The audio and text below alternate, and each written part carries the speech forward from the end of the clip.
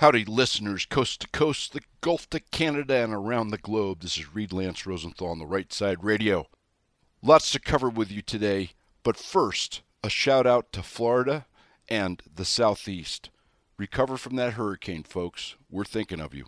I'm going to go over a little bit on the election, which is now less than 40 days out. We have a terrific lineup of people you can donate to, all sorts of multiple matches where your $50 or whatever, your $10 gets multiplied anywhere from 5 to 13 times. And some key races you really need to be focused on no matter where you're located. We're going to go over the history of climate change because, you know, that's the new dagger in the sheath of globalist and progressive control freaks. And it's going to be really interesting for you to see where this all started and what's really behind it, by the way, as admitted in their own words. And then we're going to have the rest of the story on the history of climate change. Then I have a little economics segment for you.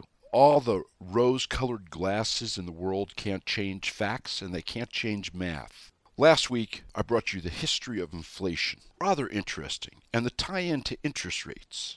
And what that means to you, your family, your security, and your property, particularly in the time of a government that is running amok in terms of spending, using your money to buy their votes, because that's what it's all about, folks, until we begin to change it, which hopefully will at least start to occur to some modicum or some degree in this upcoming election, if you get involved. More on that later.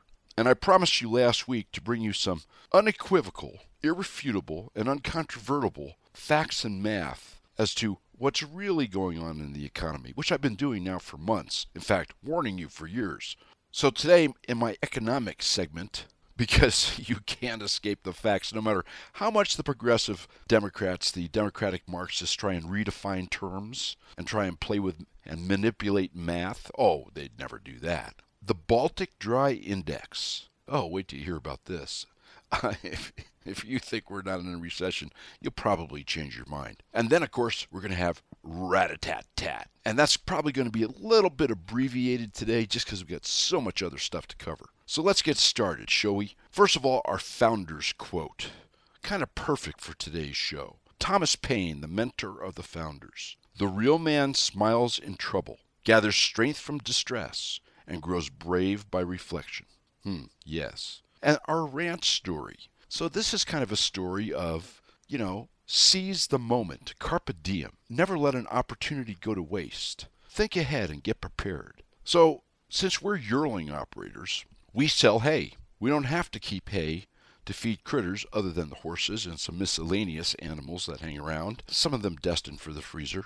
We don't have to feed hay in the cold winter months. So we sell the hay that we produce. And we're kind of known for the quality of it and for horse hay. We rarely, because horse hay is way more expensive than cow hay, we rarely sell hay to cow operators. So horse folks, they're quite loving of their animals, and they want only the best for them. And we generally are either sold out or committed for the entire year's hay crop in January, February, usually not later than March. And we usually require a small $10 deposit per bale, just to kind of lock people in and know exactly what kind of inventory we're dealing with and what we can sell and what we can keep, etc. Well, there's this gal, very nice gal, who vacillated, who thought about it, who needed to get more information or whatever she needed to do. And the months wore on, March, then April, then May, then June, and finally July.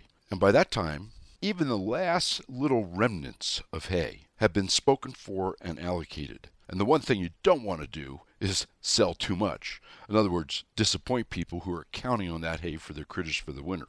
So the hay was sold. I got a call from her this week saying that she had finally made a decision. I mean, this is October, folks, just about October. And that she wanted 6 bales. They're big, round 1,300-pound bales. And I regretfully informed her that there was no more hay available. And she had kind of a partial meltdown. She goes, well, I've looked around and hay is way more than it was before, and it's way more than what you had quoted me, and it's not really available, and I'm going to have to drive a long distance with fuel prices.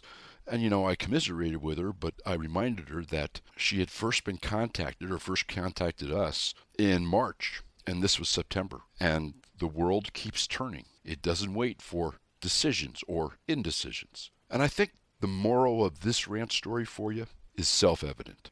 Fortune favors the bold, folks. When something presents itself, sometimes a little bit less thought and a little bit more action saves the day. Let's get started on our historical story, shall we?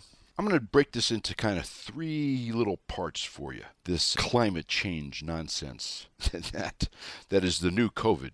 If you didn't die of COVID, you're going to die of climate change. You're going to incinerate. You're going to starve. You're not going to have any water to drink. Poor you. So you better get in line and you better do what they say, or else. And the three kind of chunks of this climate change story I'm going to bring you is, number one, I want to give you kind of just a quick timeline of climate change. Then I'm going to tell you some of the things that were happening behind the scenes here in the U.S. and elsewhere. And finally, I'm going to bring you the rest of the story, which is their own admissions as to what this is really all about. In their own words, yes, the globalists, the Klan.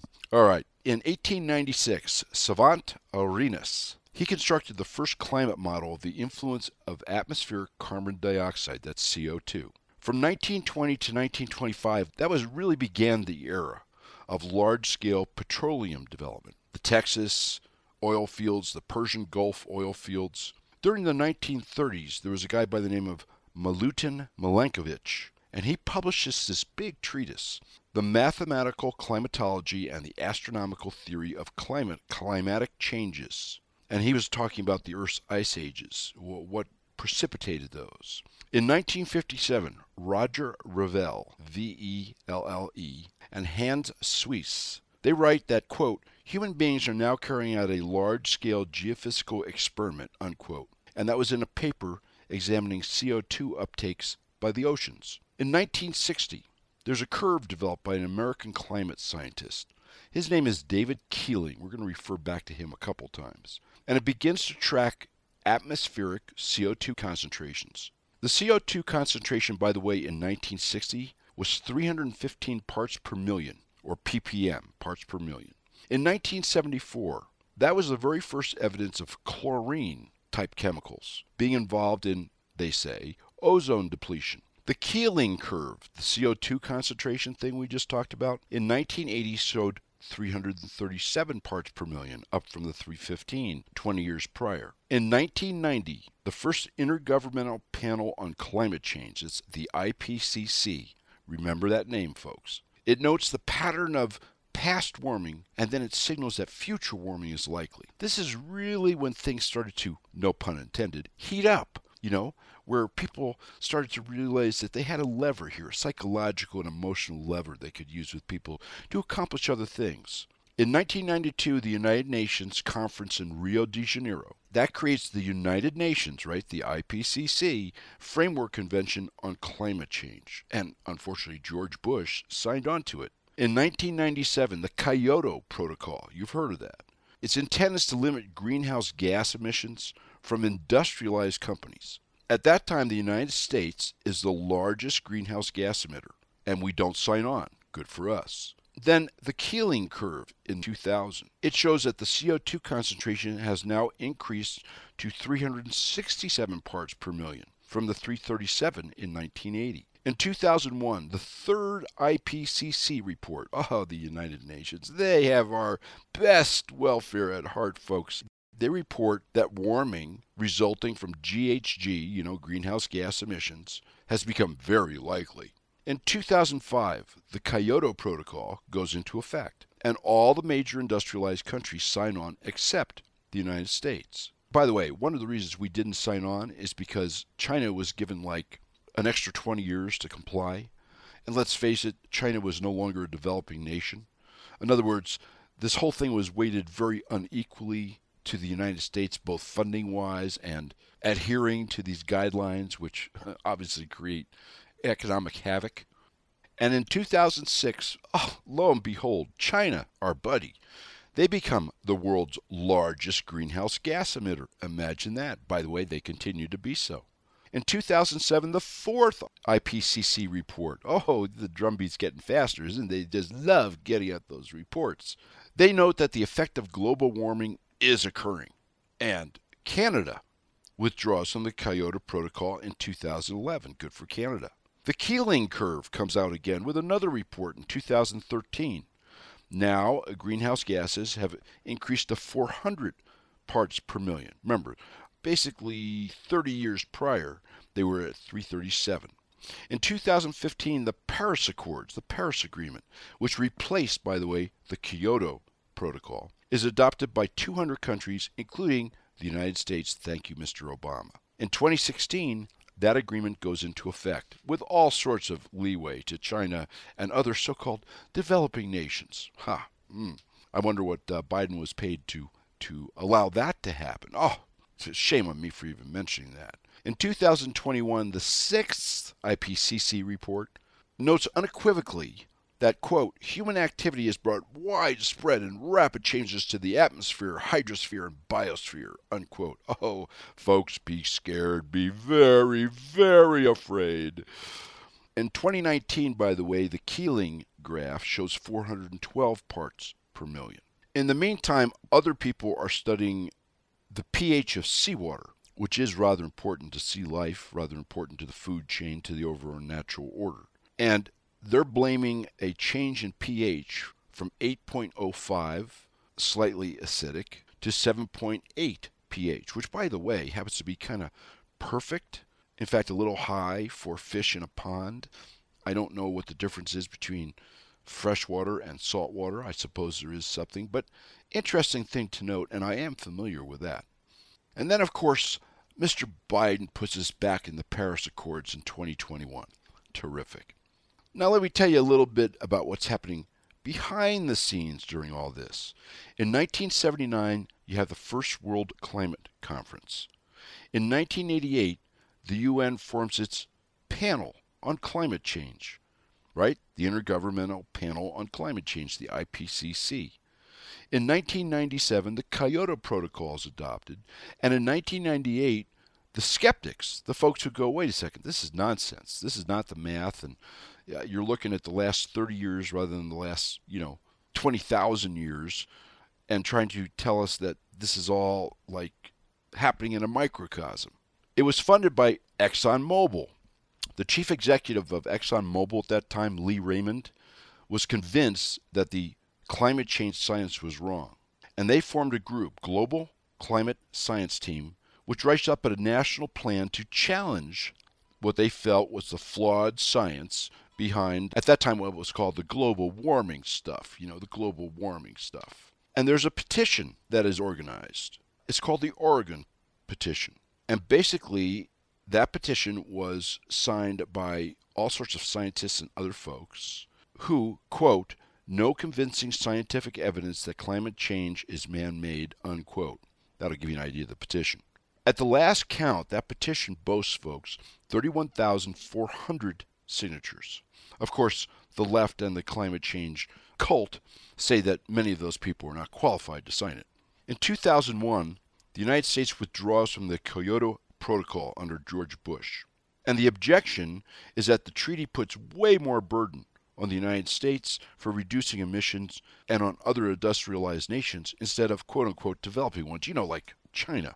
Yeah, developing a system to take all our jobs. But that is yet another story. In 2005, the Kyoto Protocol takes effect, but Russia is no longer on board, so it's basically symbolic. In May of 2006, that Al Gore film, An Inconvenient Truth, he won a Nobel Prize, he got Emmys, the usual stuff. That's released. And at the same time, by the way, he begins to invest in carbon bonding. The carbon bonding exchange. He and George Soros and other of their ilk basically own that now. It's something that trillions of dollars would flow through if all their little plans went into effect. We'll get into that in the rest of the story. In 2006, 41% of Americans, Pew Research, believe that there is solid evidence that the Earth is warming due to human activity. November 17th of 2006, the UN releases another report on climate change, right? Quote, warming of the climate system is unequivocal, as is now evident from observations of increases in global average air and ocean temperatures, widespread melting of snow and ice, and rising global average sea level. There's very high confidence that the global average net effect of human activities since 1750, that was the beginnings of the first industrial revolution, folks. Remember that historical story I brought you? Has been one of warming. And then there's a global summit on climate change. And this is the whole hockey stick graph scandal, where it was found that the graphs and stuff that climate change proponents were making were, shall we say, manipulated. I'll be kind. In 2010, NASA gets into the act. You know, it's Obama's government. And they report further warming. In fact, 2009, according to NASA, was the warmest decade on climate. But they only go back to 1951 to come up with those numbers. And in 2012, the Democratic Party alters its platform again based on climate change, acknowledging that the science of climate change is absolute. There's no argument, folks. There cannot be any argument. And calling the phenomena, quote, one of the biggest threats of this generation, unquote. Climate change is not a hoax. More droughts and floods and wildfires are not a joke. And now the rest of the story on climate change history. Because here we are, 2022, and the globalist Davos World Economic Forum, you know, Klaus Schwab, they've proclaimed the necessity of reaching a worldwide goal of net zero carbon by 2050. And the UN, their lapdogs, say 2030. And if you're in California, it's 2026. But whatever date it is what was called in the 1970s the New International Economic Order. Look, let me explain this to you. The EU is leading the race to the bottom, folks. They have a bold plan, you know, to be carbon neutral by 2050 and reduce its CO2 emissions by at least 55% by 2030. It's not going too well for them over there right now, particularly with the Russian thing, you know. We're going to talk more about that in the rat-a-tat-tat. And Bill Gates, you know, our buddy, the vaccine czar, Bill Gates, who knows everything about everything, including meatless meat. Quote, as awful as this pandemic is, climate change could be worse. The relatively small decline in emissions this year makes one thing clear. We cannot get to zero emissions simply or even mostly by flying and driving less. Oh, what do they mean? Well, let me tell you what they mean. The rest of the story. When they shifted the words global warming, since you know, we were having cold years and the glaciers were growing, the ice cap was growing, to climate change, that kind of encompassed everything. It could get hot, it could get cold, it could be rainy, it could be dry, and everything was covered under their little plan. How clever. Let's investigate CO2, their claims on CO2. Look, CO2 is a greenhouse gas that, according to them, goes up in the atmosphere and forms this blanket that warms the earth, and, you know, the end of mankind is imminent. Unfortunately, chemically speaking, you know, just the elements, you know, like science, CO2 can't soar into the atmosphere, folks, from car exhaust or coal plants or any other man-made origins. Carbon dioxide is not carbon, it's not soot. It's an invisible, odorless gas essential to plant photosynthesis and all life forms on the planet. Imagine that. And the specific gravity of CO2 is 1.5 times greater than air. So that seems to suggest, you know, based on science, that the CO2 exhaust gases from vehicles, power plants, whatever, don't rise into the atmosphere 12 miles or more above the Earth to form the feared greenhouse effect. In fact, it can't. It's impossible. Let's go back to 1968. David Rockefeller, you know, what the globalist. They create this movement around this idea that human consumption and population growth, remember those words, were the major world problem. Their first project was to fund a junk study at MIT called Limits to Growth in 1972. And shortly after that, a key organizer of Rockefeller's zero growth agenda of the early 70s was his longtime buddy, a Canadian oil man named Maurice Strong, also a member of the Club of Rome, which was a Rockefeller club that was set up to promulgate all these theories. Strong was named Under-Secretary of the United Nations. Oh, gee, there's a linkage here. And Secretary General of the June 1972 Stockholm Earth Day Conference. He's also a trustee, by the way, of the Rockefeller Foundation. Imagine that. Strong went on to be a key early propagator of the scientifically unfounded theory that man-made emissions from transportation vehicles, coal plants, etc., and agriculture cause this global temperature rise. He's the one who invented the elastic term sustainable development. I've talked to you about that. One of those fuzzy little warm-feeling things that can encompass anything they wanted to encompass in the bat of a gnat's progressive eyelash. Let me give you a quote from Strong. 1972 Earth Day, UN Stockholm Conference. Quote, "Isn't the only hope for the planet that the industrialized civilizations collapse? Isn't it our responsibility to bring that about?" Unquote.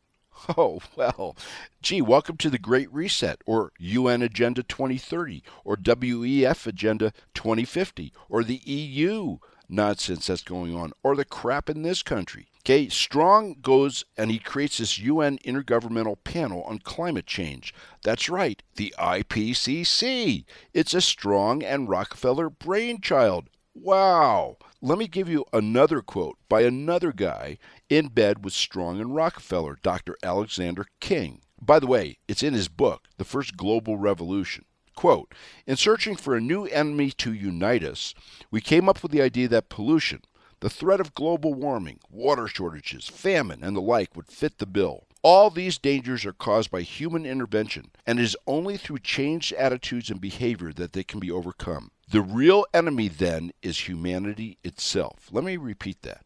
The real enemy, then, is humanity itself. Unquote. Basically, King admitted that the threat of global warming was a ploy to justify an attack on, quote, humanity itself, unquote. This is the Great Reset, folks. This is the net zero carbon ruse. And we were primed for the pump by COVID. And if you don't think COVID was designed to kill people, those that were susceptible, and you don't think that COVID was designed to bring on the jabs, which are killing people, listen to the rat-a-tat-tat coming up and see the COVID page. You need to see it. I don't care if you've had the jab, had some of the jabs, have had no jabs, you need to be informed. The COVID page on therightsideradio.com. Take a look at it. What's going on with all this huge rise in all-cause deaths, huge rise in disabilities. This is by design. They just told you. I just gave it to you here in the rest of the story. These are their words. I want to remind you folks that the election is 40 days away. Actually, less than that. Almost 30 days away. This is a key election. We need to take control of the Senate. We absolutely need to take control of the House. I've explained to you all the reasons why. You don't want to be part of these treaties, the Paris Accord, all this nonsense that's going on. We better control the Senate because that's who votes on treaties, folks. You want to get equality of justice? You want good judges? Guess who appoints them? The Senate, folks. So if you go to ontherightsideradio.com, click on the Take Action page, we have a list of candidates with a link where you can simply press the button and contribute, and you need to contribute. The candidates that we have up there, they include congressional candidates, gubernatorial candidates like Kari Lake, who rocks in Arizona, tight races like Herschel Walker in Georgia, and Laxalt in Nevada, and others, Tiffany up there in Washington, who actually has a chance of throwing out a 30-year Democratic progressive Marxist incumbent. These people need your support. Many of these donations are multiples. You put in $50 or $10 and you're contributing anywhere from $100 to $500 to the campaign. This is key. They need ad buys going up to the election. They need money to get out the vote. Please get involved. Get off the couch. Stand up. If you, let me put it this way. You can spend money now or you can spend 100 times the money later if we don't take control of, hopefully, both houses and certainly one house. Consider it an investment in all sorts of ways. And make sure you're registered to vote. It's not too late. Get registered. Make sure you get everybody you know down to vote. There's obviously going to be election fraud. We need to overcome it and overwhelm it with sheer numbers of voters. Gear up. Get going. Get off the couch. Go to that Take Action page. Contribute. Also contribute to your local races. Know what's going on with your school board. Know what's going on with your sheriff. These are critical races, okay? And your county commissioners and your city council and at your state level, particularly your state legislatures. Rhinos in state legislatures can do more damage, since the states are the line of defense against the federal government, than Democrats. Because Democrats, you know what they are. The rhinos, like Liz Cheney, conceal themselves. They're chameleons. Get involved, folks. Stand up. Dig into your wallets. Get on the phone. Get on your email. Rally the troops. Get down to the polls and get the troops down to the polls. And by the way, not just locally, but if you know people in other states, particularly states where these races are close, Nevada, Arizona, Washington, Michigan, get people going. And now let's get into a little economic news that I think will refute the nonsense you're being fed by the government. And it's just black and white, folks. 2 + 2 is 4. When companies make less money, in other words, an earning recession, they hire less, or they lay off. They cancel plans. They do not expand. There's a guy by the name of Mark Chaikin of Chaikin Analytics, and Joel Lippman, another guy, of Altimetry. They're both great forecasters. They're warning of a coming earnings recession. In plain English, an earnings recession is when businesses on balance report lower year-over-year revenues for 2 or more consecutive quarters. It's kind of like GDP, right? GDP declines for 2 consecutive quarters, and it has, and you're in a recession. This is an earnings recession. It's kind of the corporate world's recession. And when this begins to become apparent, and I think you'll see with the fourth quarter reports, reporting earnings for the third quarter, that makes for mainstream headlines, maybe even a little panic. And it certainly influences people's psychology. And what happens when you influence their psychology and make them more uncertain? Go back to housing. They buy less. They hold on to their money, which of course is what the Fed is trying to accomplish. They say to tame inflation, but it's really for other reasons. As the Fed raises interest rates to quote-unquote fight high inflation, which they caused, remember, they caused it, it's crushing demand for goods and services in the economy. Declining demand means slower revenue growth for companies. But manufacturing costs are staying high. In fact, they're continuing to increase because of inflation. You take the sum of that, and it hurts earnings. Higher costs, less sales, less profit, etc. Morgan Stanley, Goldman, and Goldman Sachs, they're projecting profit margins for corporations will decline in the second half of 2022. Mark Chaikin, he watches something called the Baltic Dry Index. You ever hear of that? Pretty interesting. The index measures the shipping costs for dry goods.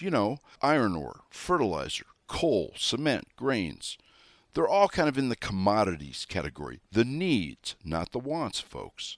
The Baltic Dry Index has its origins back to the 1700s in a London coffee house, Virginia and Baltic, by the way, as a little historical aside.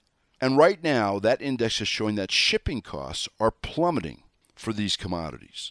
And you go, wow, that's great. That's good for inflation. Well, not quite so fast. The downturn in the Baltic Dry Index began at the end of May, which is right about the time that the real estate market started to crumble. The index peaked at 3,375 in May, and today it is at 1,175. That's a 65% decline in about 3 months. It is really dramatic. This plunge, this dramatic drop off a cliff, tells us demand is falling. People don't want goods, goods don't get shipped, or the commodities to make goods don't get shipped in this case. People are buying less. In turn, companies are buying less. Maybe that's good for inflation. Maybe it's not. We'll have to wait and see. So these severe slowdowns in orders, which are prompting all this stuff along the chain, means companies are either making or about to make significantly less money. By the way, for those of you with 401ks and stock investments, that's going to hurt stock prices. I'm not your financial wizard here. I'm just the hayseed from Wyoming. But when earnings go down and demand plummets, stock prices usually don't do too good for a while. The last time the Baltic Dry Index behaved this way was 2007 and 2008. We all know what happened then. From October 2007 to January 2008, the index plunged 50%. The S&P 500, by the way, fell about 18%. And then in May of 2008, that seasonal thing, May, it's interesting. Things got even worse. The Baltic Dry Index dropped 94%. That's 94% in 7 months. Through the second half of 2008 and 2009. And the S&P sold off 50%. It finally bottomed in March of 2009. There's an outfit called FactSet. They're a research outfit, non-political, strictly economic. They reported about a week ago that the decline in the earnings estimates of companies that are forecasting earnings for their stock prices and stock market in the first 2 months of the third quarter, right, that is July and August, was significant. In fact, the drop in their forecasted earnings eclipsed the 5, the 10, the 15, and the 20-year averages. That includes 2007, 2008, folks. And companies are still decreasing their estimates for the fourth quarter, another 3.5%. Let me tell you a little sleight of hand, of the many sleights of hand the government plays with you when they're playing with numbers to make them try and look better, especially in advance of the midterms. So if you take all the earnings of all the companies, it would indicate up to this time a year ago that the overall increase in earnings was 6.7%, average across the board, all these companies. However, over the last year, of all the 11 major sectors, energy was up a whopping 299% in profits, $47.7 billion in additional profits. If you strip out those energy companies, guess what that does? The S&P 500, the reporting there, would be reporting a year-to-year decline in earnings over the last year of 3.7%. That's a difference, folks, of 10.4% in earnings. That is huge. Think about 10.4% in earnings of all these companies in the United States and around the globe, and what that means in terms of how many people they can hire, how many people they can pay, who they have to lay off, you name it. Let me give you one indication. Let's just take FedEx. This is kind of interesting. The company basically forecasts for the next quarter revenue below what Wall Street expected. And they took out their full year guidance, in other words, looking forward a year, because they can't equate that with slowing economic demand. That's how rapidly things are happening here. FedEx shares went down 20% that day on the news. And they're now projecting their earnings per share, which is kind of what stock prices are based on, at $3.44 a share, compared with the original $5.14 per share. That's a 40% drop, folks, like almost overnight. They're cutting back on their company's air and international units, their FedEx Ground, which, by the way, came in $800 million below their forecast, a big number.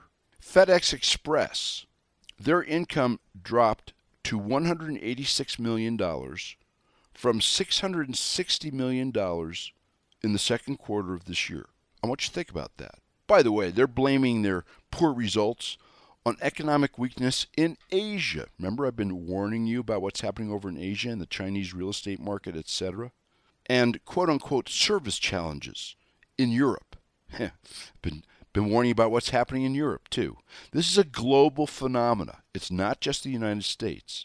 So FedEx is going to reduce Sunday deliveries, less jobs, pause hiring, less jobs, and close 90 retail locations and 5 corporate office facilities, less jobs. So what I'm trying to tell you here is that even those of you who have incomes, and it's 1 or 2 or 3, however many jobs you are working, you need to be thinking about what happens if, okay? Take all the information I've given you over the last several weeks and this show, and if you didn't listen to last week's show, please do, because this show kind of builds on it, okay? On therightsideradio.com, and read some of the articles under economy, and listen to those videos I've posted. You need to be thinking about the what if. You need to be preparing. You need to be thinking about what you're going to do if this happens or if that happens. And this has to do with your decisions on housing. And this has to do with your decisions on expenditures. And this has to do with your decisions on, am I going to spend $5,000 on a vacation or $1,000 on a vacation or whatever? I mean, you want to get ahead of this snowball, folks. You don't want to be caught in the avalanche. And now let's get into rat-a-tat-tat with the time that we have left, which ain't much. Right now, fentanyl deaths in the United States are up around 300 a day. It's like the leading cause of death, other than the all-causation deaths from, needles and such. By the way, that's equivalent to like a major plane crash. Now think about how upset Americans would be if a plane was going down every day and killing 300 people, but not a peep from the government or anybody else on 300 fentanyl deaths. Something to think about. Nigeria, huge floods, 100K homeless, 500,000 affected, and right in the middle of a coming famine in Africa. Remember what our globalist friends said back there in the rest of the story. Humanity itself is the problem, folks. Less humanity, less of a problem. With Africa on the verge of a famine, 80% of all the farms and agricultural production land in Nigeria have been wiped out. That's 12,000 farms. This is going to get ugly really fast over there. Keep watching. It will affect the whole world. Then in military news, this is not good. So the Department of Defense, Secretary Austin, Secretary of Defense, all sorts of things are coming to light after FOIA release. It seems that the Air Force and the Army, they went back and forth internally. It was recommended that they not enforce the vaccine mandates until these quote-unquote vaccines were actually approved, that they could not and should not enforce emergency use authorizations. And you know what? The service members who control all this, the brass, we're talking about the Joint Chiefs, and we're talking about the Commander-in-Chief, and we're talking about the Department of Defense, they vetoed that. And you know why?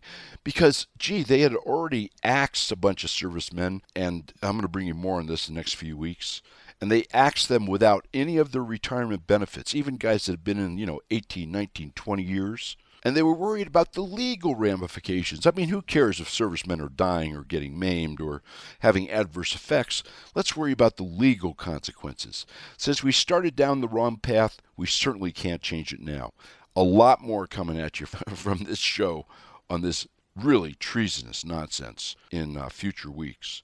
And then also in the U.S. military, and it all kind of ties into what I just told you, right? The educational texts and materials that they're using, particularly via third-party woke contractors who are teaching at these academies.